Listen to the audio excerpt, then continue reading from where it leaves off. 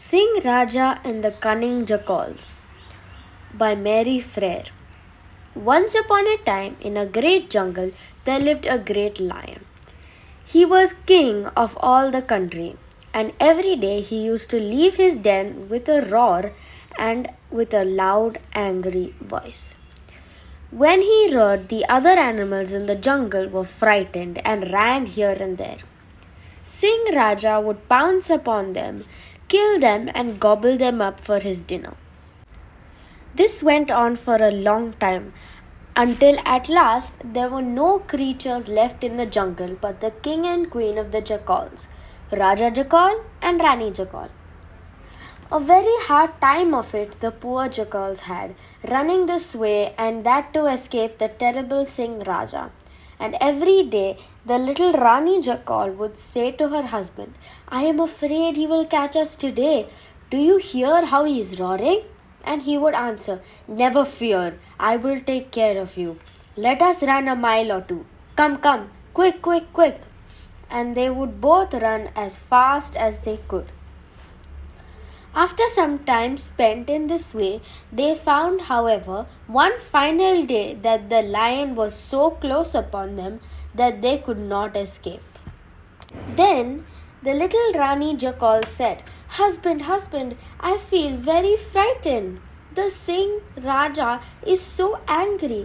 He will certainly kill us at once. What do we do?" But he answered, "Cheer up, we can save ourselves yet.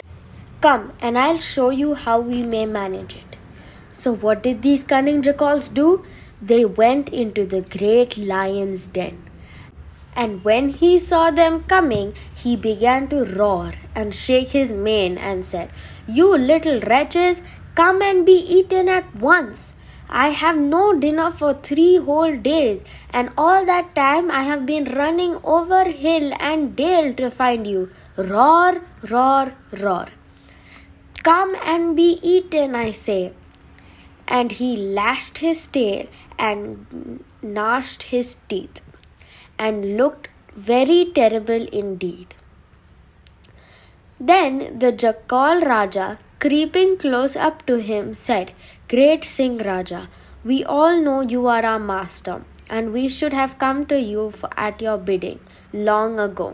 But indeed, sir, there is a much bigger Rajah even than you in this jungle, and he tried to catch us and eat us up, and frightened us so much that we were obliged to run away."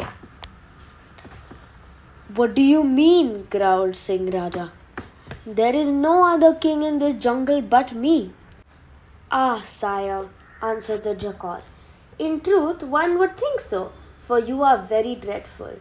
Your voice is death, but with our own eyes we have seen one with whom you could not compete, whose equal you can no more be than we are yours, whose face is flaming fire, his steps as thunder, and power as supreme."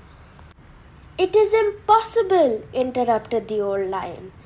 "But show me this Rajah of whom you speak so much, so I may destroy him instantly." Then the little jackals ran on before him until they reached the great well. And pointing down to see his own reflection in the water, they said, "See, sire, there lives a terrible king of whom we speak." King Rajah looked down the well. He became very angry, for he thought he saw another lion there. He roared and shook his great mane, and the shadow lion shook his, and looked terribly defiant.